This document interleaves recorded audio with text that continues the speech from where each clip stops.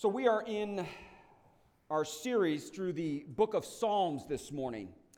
And as we are, thank you, as we are been making our way through this book, just by way of review, just want to remind us about this beautiful book of Psalms. That in a broad stroke kind of way, the book of Psalms is a picture, if you will, of what it looks like for us to love God. Whereas Proverbs is a picture of what it looks like for us to love one another.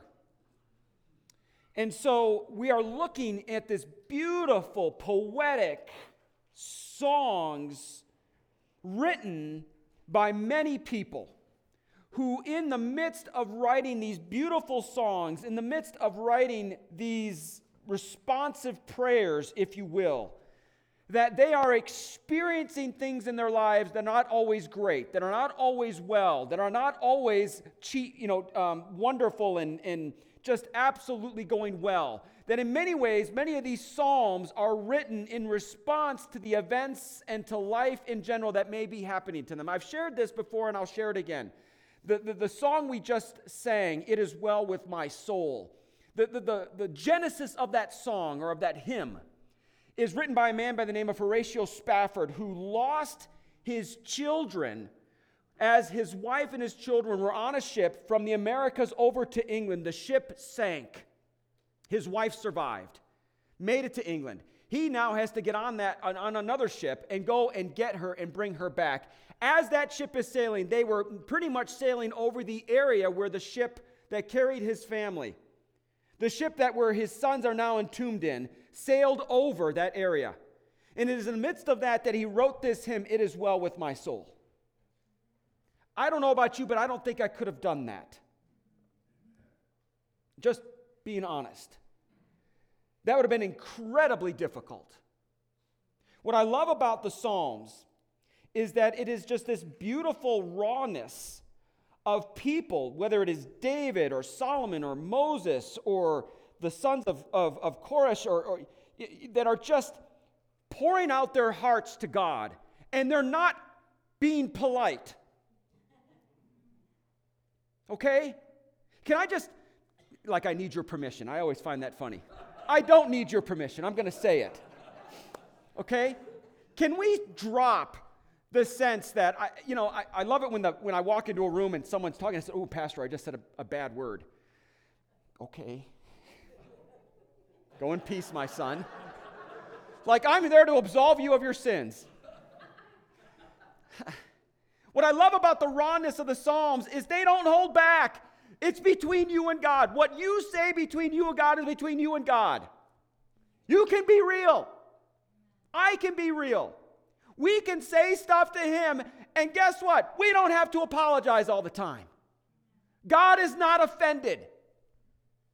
He is not offended by that. When I was in seminary, it was interesting because when we were writing papers, the question always came up, the pronouns he, when we're referring to God. Should we capitalize he? We were not allowed to do that. You do not submit papers where the he is capitalized. And I remember the professor sharing that, saying, God is not offended by that. He's going to be just fine. One day you will not have to stand before the throne, and God will say to you, "You did not capitalize my pronoun." It's not going to happen. It's not going to happen. It's okay. What I'm saying is, it's okay for us to be real. Sometimes I think we can look at this Bible and we think, "Oh, these people were so God-fearing, wonderful people who never seemed to mess up. I could never be like them." Look at the beauty of which, God was answering their prayers. He was showing up in a burning bush. He was parting the seas. He was doing miracles of healing and otherwise. Oh, to be in that day. And I just want to tell you, we are in that day. Same scene, different people. Doesn't change. They struggled in their faith as much as you and I struggle in ours. And I want us to look at this Bible not as a means to make us feel guilty about the fact that, my faith is not as great as those in this book, but to look at this Bible and to say, these people are just like me, thank God. They have stories like mine. That gives me hope.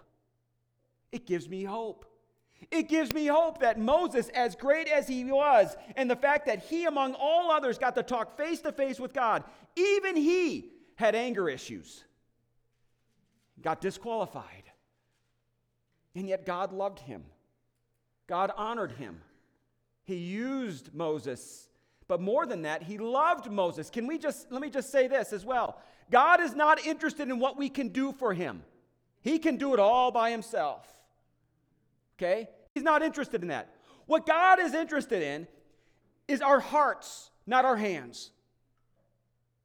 He wants us. And by the way, he will never force himself on us. He will never force himself for you to believe and trust in him. Never. If you've ever come to know Jesus that way, if you were guilted or forced or coerced or anything else, I want to just say that was wrong. That should never happen, because that's not the way Jesus is. Jesus never once forced himself on anyone to say, believe in me or die. And if there's anyone who could have done it, it is Jesus. And he never did it. That's love. That's love. And by the way, that was not my intro I had written down here. My intro was just a few sentences, but I'm here. This is what happens when you don't preach for a couple of weeks, church. Someone came up to me and said, are you preaching a little bit less today? And I said, well, let's just say yes.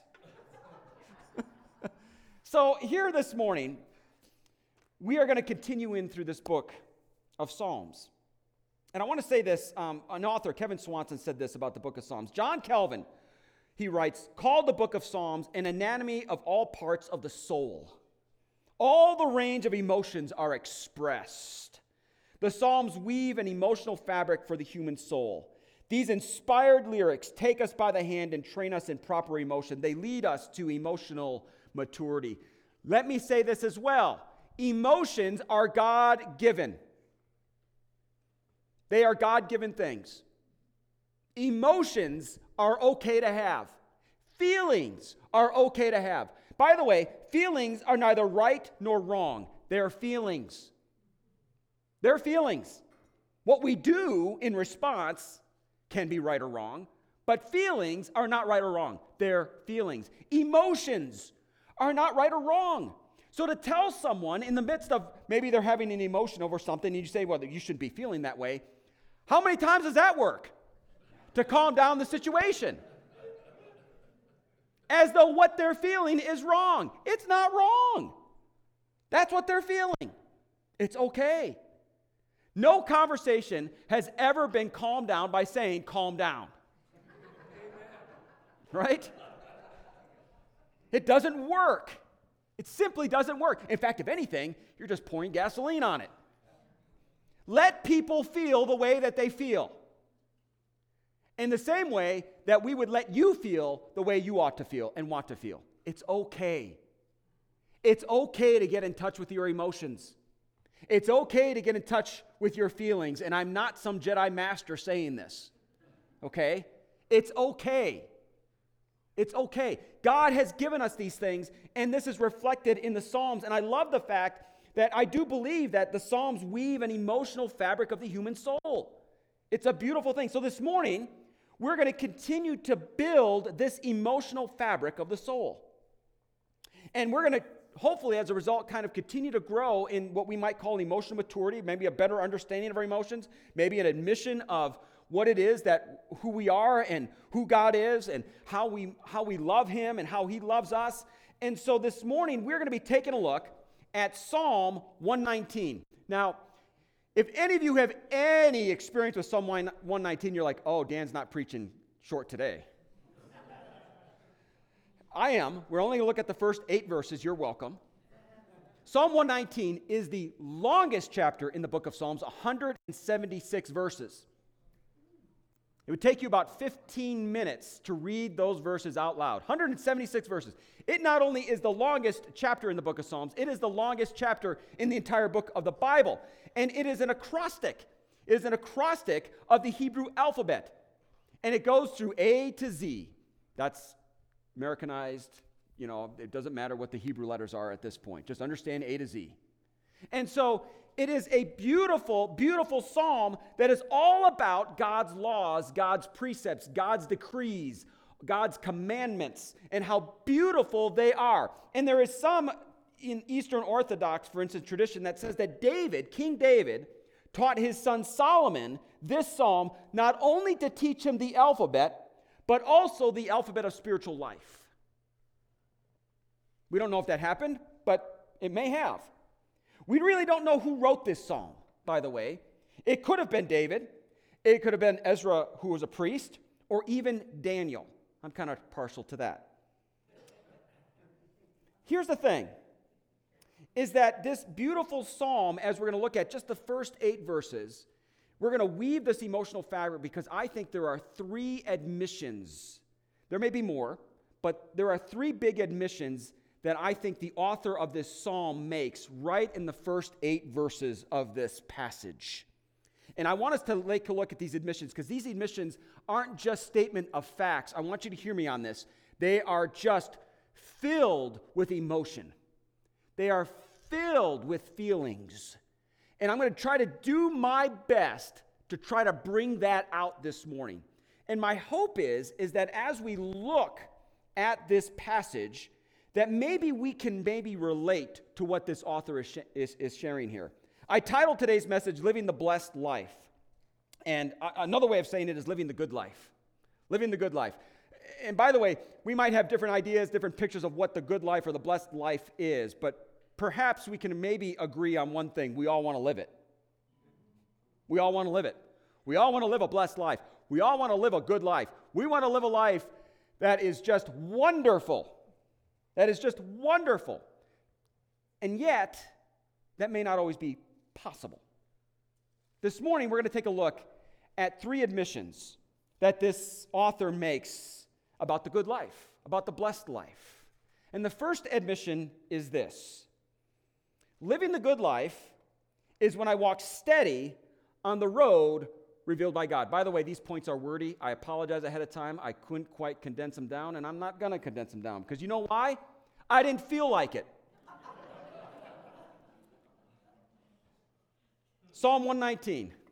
Listen to these first 4 verses. Living the good life is when I walk steady on the road revealed by God. Here's what the author writes. Blessed are those whose ways are blameless, who walk according to the law of the Lord. Blessed are those who keep his statutes and seek him with all their heart. They do no wrong, but follow his ways. You have laid down precepts that are to be fully obeyed. Did you see the parallelism in the Psalms here? He is using different words to say the same thing. He calls God's law of the Lord, then he says statutes, then he says his ways, then he says precepts, and that's just saying the same thing, different ways. Now here's the question. What's the law of the Lord? What's the law of the Lord? How many of us have wondered what the law of the Lord is? Let me just tell you what I think the law of the Lord is, okay? I think it's the 10 Commandments, period. That's it. Moses brought them down, right? 10 Commandments. Jesus whittled them down to 2. Love God, love people. Paul, the Apostle Paul, went a step further. He just got it down to 1. Love your neighbor. Love your neighbor. I mean, that's the law. That's the law. Not the other laws that we might be familiar with, that we might think are the... I believe that here, the 10 Commandments are the laws that which the author is referring to. Pretty simple laws. Pretty simple things. And yet he acknowledges here, he admits that living the good life, living the blessed life, is when I walk steady on the road revealed by God. In other words, God has told us, he said, hey, listen, do you want to live a good life? Do you want to live a blessed life? Here's how you do it. Follow my laws. Pretty simple. Here's how you do it. Follow my laws. Follow the 10 Commandments. Follow everything that the 10 Commandments share. Or follow what Jesus said. Love God and love people. Pretty simple. This is not complicated stuff, is it? This is not complicated stuff. I think that's intentional. I think sometimes we make it complicated because we want to have excuses not to do it. right? We make it sometimes complicated because why do I want to do this? So let's just make it in a way that I can't understand it. Therefore, I have an excuse not to do it. But here's the truth.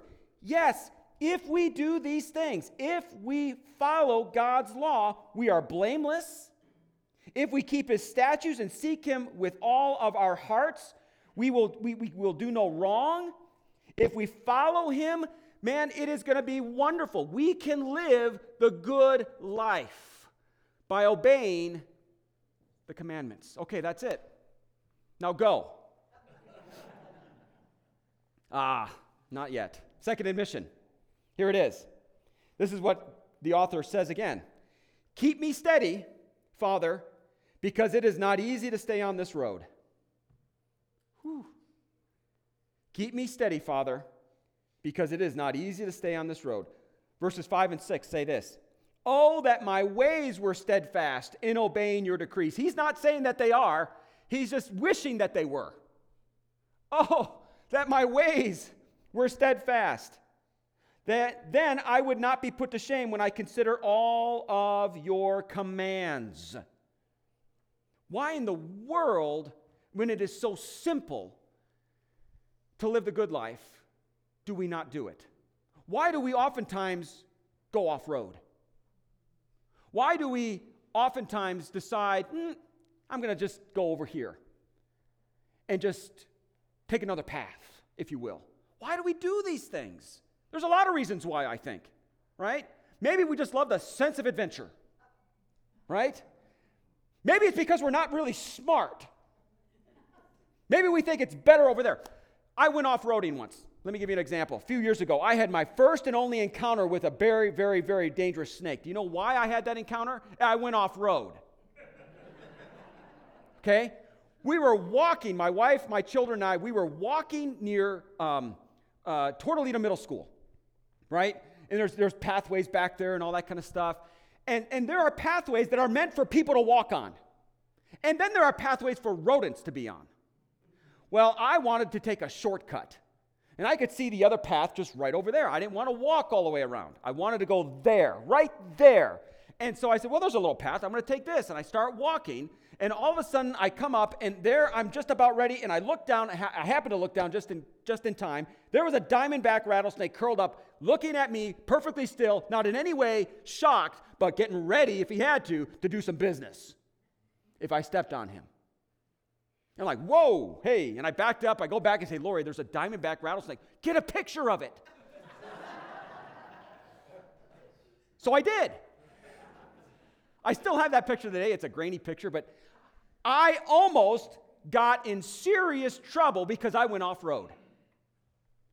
How many of us, or rather, let me just ask this in a more safer way. How many others have you known who have gotten into trouble because they went off-road? Right? Maybe it's our sense of adventure. Maybe it's because we know better. This path, I know better. I know me. I know what I like. I'm going to do this. I'm going to go off path. I'm going to go off the road. Maybe it's just because we are just blatantly disobedient. We are just sinful, fallen people. That's usually the go-to answer, right? Why are you the way you are? I'm a sinner. Yeah, that's important to recognize, right? Let's drill down there, okay, a little bit and understand what that kind of means. What do you mean you're a sinner? Well, perhaps the biggest one is, I'm me, I'm in charge of me, I want to be in charge of me, I don't want anybody telling me what to do. I will not obey. So I'm going to go off road just to prove that I am my own person. Good luck. This is all sorts of stuff we do. It's all sorts of reasons why we choose to not obey. Eugene Peterson, who authored the Message paraphrase, he says this about the Bible. But sooner or later, we find that not everything is to our liking in this book. It starts out sweet to our taste. And then we find it doesn't sit well with us at all. It becomes bitter in our stomachs. Finding ourselves in this book is most pleasant, flattering even. And then we find that this book, the Bible, is written not to flatter us, but to involve us in a reality, God's reality, that doesn't cater to our fantasies or even to ourselves. I mean, you ever see that? I love the range of emotions and the cyclical nature of us coming to know Scripture at the first time we come to know Jesus. We love the Bible. Can't get enough of the Bible. We're reading the Bible. We're taking it in. This is wonderful stuff. Until we get to the point where it's like, this is not about what I thought it was going to be about. This isn't about making me happy. This isn't about catering to my interests and what I want. This is rather about putting me into and trying to help me understand the reality of God and what He wants for me. And the reality is that I'm either a slave to Him, I either serve Him, or I'm a slave to sin. But either way, I'm a servant. And I don't know about you, but I'd rather much have God as a master than sin. And so all of a sudden now, we begin to go in this way, and we begin to find out that I just want to go off-road. Maybe we just don't like the laws that God has given. We find them to be kind of prudish. We find them to be outdated. We may find them to be kind of things that, you know what, God doesn't understand me. God is God and I'm me kind of thing. It's interesting that one of the parallel verses to this passage is Matthew 5, verses 21 through 24, as well as 27 through 30. I'm going to read this. And you're familiar with this passage. It is the Sermon on the Mount. And Jesus, it's interesting, as he is giving his first big sermon, and by the way, if you think my sermons are long, Jesus talked a lot too. Okay? Several chapters here of just him talking to the crowds. But Jesus did something that I don't get to do, and I don't do often, he fed them. Okay? He fed them. I'm not feeding you. Well, actually, you can if you stay for pizza, apparently. Here's the thing. Listen to these. Jesus, people were hoping that Jesus would come and abolish the law. That's not what Jesus says. Jesus said, I did not come to abolish the law. Instead, what did he come to do? Fulfill it. Down to every single dot and iota. Everything. To fulfill it completely. God's laws. And Jesus, in response to that declaration, in saying that declaration, now goes further and says, oh, by the way, and let me read for you. This is what it says here. You have heard that it was said to the people long ago, you shall not murder. One of the 10 commandments. Okay? You shall not murder. Yeah, right? Don't kill anybody. I got it, Jesus. I can do that. I haven't killed a person ever. I've thought about it. Oh, you've thought about it? Well, let's go on. Here it goes. But I tell you that anyone who is angry with a brother or sister will be subject to judgment. And again, anyone who says to a brother or sister, Raka, is answerable to the court. And anyone who says, you fool, will be in danger of the fire of hell. Therefore, if you are offering your gift at the altar and there remember that your brother or sister has something against you, leave your gift there in front of the altar. First go and be reconciled to them, then come and offer your gift.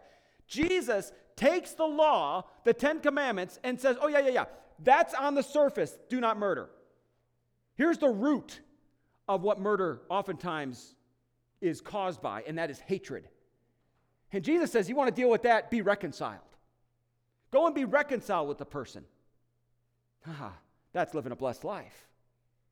That's living a blessed life. Seriously? You mean to tell me if I'm in kind of a proper parallelism to what offering a gift is kind of maybe communion? That if there is someone I know has a problem with me, I'm to go and be reconciled to them before I'm supposed to take communion? Well, yeah. Apparently so. It's that important. In other words, Jesus says, guess what? The law isn't just what we see, it's also what is intended or what even causes potentially for us to break that law. Why does murder occur? Murder often occurs because of hatred, period. And Jesus says, to deal with hatred, go and be reconciled. That's really hard. Simple, but not easy. Let me give you another example if you think that one was hard. This one's even harder. Verse 27. You have heard that it was said, you shall not commit adultery. But I tell you that anyone who looks at a woman lustfully has already committed adultery with her in his heart. Seriously? Goes on. Here's Jesus' solution. If you have lust, because lust oftentimes are the seedbeds for adultery. Not always, but a big time. Why adultery occurs is often starts with lust. He says, here's your solution. If your right eye causes you to stumble, gouge it out and throw it away. It is better for you to lose one part of your body than for your whole body to be thrown into hell. And if your right hand causes you to stumble, cut it off and throw it away. It is better for you to lose one part of your body than for your whole body to go into hell. Now, let's be honest. I've heard many passages and sermons preached on this passage, and it's kind of interesting for them, the pastors who are preaching on this, to say, boy, if that was literally, if we took that literally, how many of us would be walking around half blind and half, with one hand? Right? We understand that may not be a literal way of understanding it, but the figurative way is pretty simple when it comes to lust and dealing with lust. Don't look and don't touch. Pretty simple. Don't look and don't touch. Now, I don't know about you, but doing those two things kind of make us look kind of weird. I work out at a gym. You probably can't tell. It's okay. I can't tell either. I don't know how many of us guys avert our gazes. But we do. And it looks funny.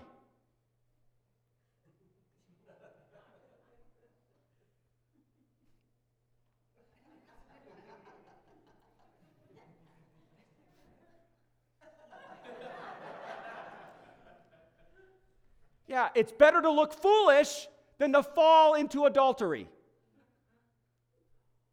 Be foolish. Now, I was reading about some celebrities, and this one particular celebrity, when he takes a picture with someone of the opposite sex, he never touches them.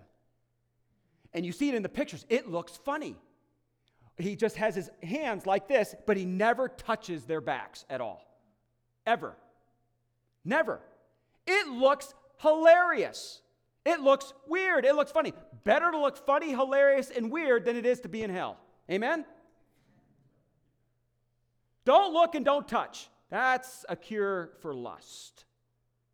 Avert your eyes. Look away. Live a blessed life if you do these things. You live a blessed life if you do these things. A pastor, Craig Rochelle, says this: I believe Christians often perceive obedience to God as some test designed just to see if we're really committed to Him. But he goes on and says this: but what if it's designed as God's way of giving us what's best for us? Do you honestly think God wants us to fall into heartache and pain because of the things that we do? Do you think that's what God wants for us? Do you think that God puts these laws into place so that He can stifle us? So that He can say, you're having fun? No. You're laughing too much? Knock it off. Knock it off. No.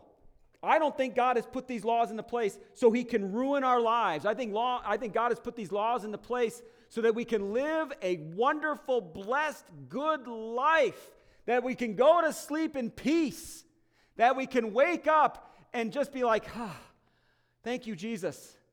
Thank you, Jesus, for allowing me not to fall into temptation yesterday. Thank you, Jesus, for helping me be steady on this road. Thank you, Jesus, because, man, without you, this was going to be tough. A.W. Tozer said this: the driver on the highway is safe, not when he reads the signs, but when he what? Obeys them. It's not enough for us to read these laws. We need to obey them. That's what they're there for. And it's not there to stifle us. And here's the questions for us just to consider. What if obedience to God isn't meant to stifle our lives, but rather to free us to live it? What if obedience is the mechanism, the way for us to live a blessed or a good life? What if its whole purpose is for us to live life to the fullest? I heard this once before. Behind every thou shalt not, there is a thou shalt. Behind every thou shalt not, there is a thou shalt. It's a beautiful thing. Don't murder. Thou shalt not murder. Thou shalt be wonderful, and as much as possible, live in peace with everyone as much as they can, as much as humanly possible to do. Have wonderful relationships as much as you can do. Be reconciled as much as you can. Thou shalt not commit adultery. Enjoy the spouse in your life. Enjoy the person whom God has brought to you. Enjoy that person. Have a wonderful life with that person. Thou shalt not covet. Enjoy the stuff God has given you. Be content. There are reasons why I'm not Bill Gates. I probably couldn't handle that kind of wealth, if I'm honest about it. God knows it. Thank goodness. Right? Oh, I would be really I get sanctimonious about it, right? Oh, I'll give some away. I love it, people often, I love it. It's great, we'll take it. People say, I bought a lottery ticket. Don't worry, I'm going to give some to the church if I win. We'll take it. That's all right. It's good. I hope you're not saying that to make yourself feel better for buying a lottery ticket. I couldn't care less. Fine. Be content with what you have. It's okay. Love the stuff that God has given you. That's admission number 2. Keep me steady, Father, because it is not easy to stay on this road. And here's the final one, admission number 3. I'm learning to walk steadily, Father. Please don't give up on me.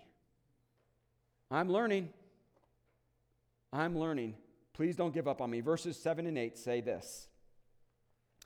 I will praise you with an upright heart as I learn your righteous laws. Did you catch that, church? As I learn your righteous laws. These things don't come naturally to us, by the way.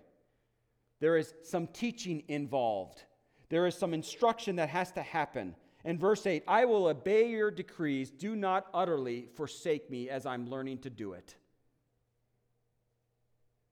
And I am grateful for the scriptures that reaffirm the fact that God never abandons us. Let me just share 2 passages with you. Deuteronomy 31:8 says this. The Lord himself goes before you and will be with you. He will never leave you nor forsake you. Do not be afraid. Do not be discouraged. Living a life in obedience to Jesus Christ is not easy. It is simple, but not easy. There are times we may fall off. There are times we will fall off that road.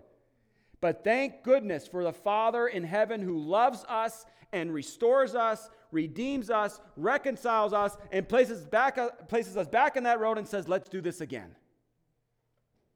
Philippians 1:8 says this, being confident of this, that he who began a good work in you will carry it on to completion until the day of Jesus Christ. Let me give you a much more paraphrased version of this, the unofficial version. God didn't bring you this far to leave you. God didn't bring you this far to leave you. We are here because God has brought us here. We are here because God is doing a wonderful work in our lives. And how beautiful are his laws, his precepts, his decrees, his ways, that we can follow them and we can do the best we can and understand that when we fall off that road, Jesus is there and says, guess what? I am not done with you yet. Let's walk together. Let's walk together. Oh, it's a beautiful thing. But we have a choice this morning. I want to end with this passage. Deuteronomy chapter 30, verses 15 through 18. Moses is credited with writing Deuteronomy, and he writes the following as God is speaking. God says the following, see, I set before you today life and prosperity, the good life, the blessed life, as well as death and destruction. For I command you today to love the Lord your God, to walk in obedience to him, and to keep his commands, decrees, and laws. Then you will live and increase, and the Lord your God will bless you in the land you are entering to possess. The people of Israel are getting ready to go into the promised land. And Moses can't go in with them, but this is what he offers them. He offers them a choice. Here's death, here's life, here's prosperity, here's destruction. Here is being blessed, here's being cursed. And he goes on and says this, but if your heart turns away and you are not obedient, and if you are drawn away to bow down to other gods and worship them, I declare to you this day that you will certainly be destroyed. You will not live long in the land you are crossing the Jordan to enter and possess. We have a choice. We really do. Some of my Calvin brothers and sisters might have some angst about that. That's okay. But we have a choice. We can choose today to live a blessed life. It is not given to us on a silver platter. And let me just say this, anything given to us on a silver platter, we ought to turn away. We probably shouldn't take it. Anything served on a silver platter, from our experience in Scripture, not a good thing. We have a choice. Maybe you're here today and you are walking that road. Blessed life. You may not feel it. It may not seem as real to you, because the reality is, there are other things that happen to us that are not our fault. There are other things that other people have made choices to, that we have relationships with, that oftentimes impact us. Let me just say this, don't give up. Keep walking. Maybe you're here today and you've gotten off that road. You can get back on it. You can get back on it. God will restore you. Let's just be honest with him. Say, God, I messed up. I'm learning. Don't give up on me. I'm like a toddler learning to walk. I keep falling. And God says, it's okay. It's all right. Let's walk together. And maybe you're here today and you have no idea. You still have questions. Maybe you're still not on that road at all. You have a choice. You can choose today to be on that road. And in many ways, mimic with the emotions and the joy and the sorrows and the frustrations and all the emotions by which I think this author in the first 8 verses of this psalm wrote. Get on this road. You can choose to live a blessed life, a good life. But the choice is yours. The choice is yours.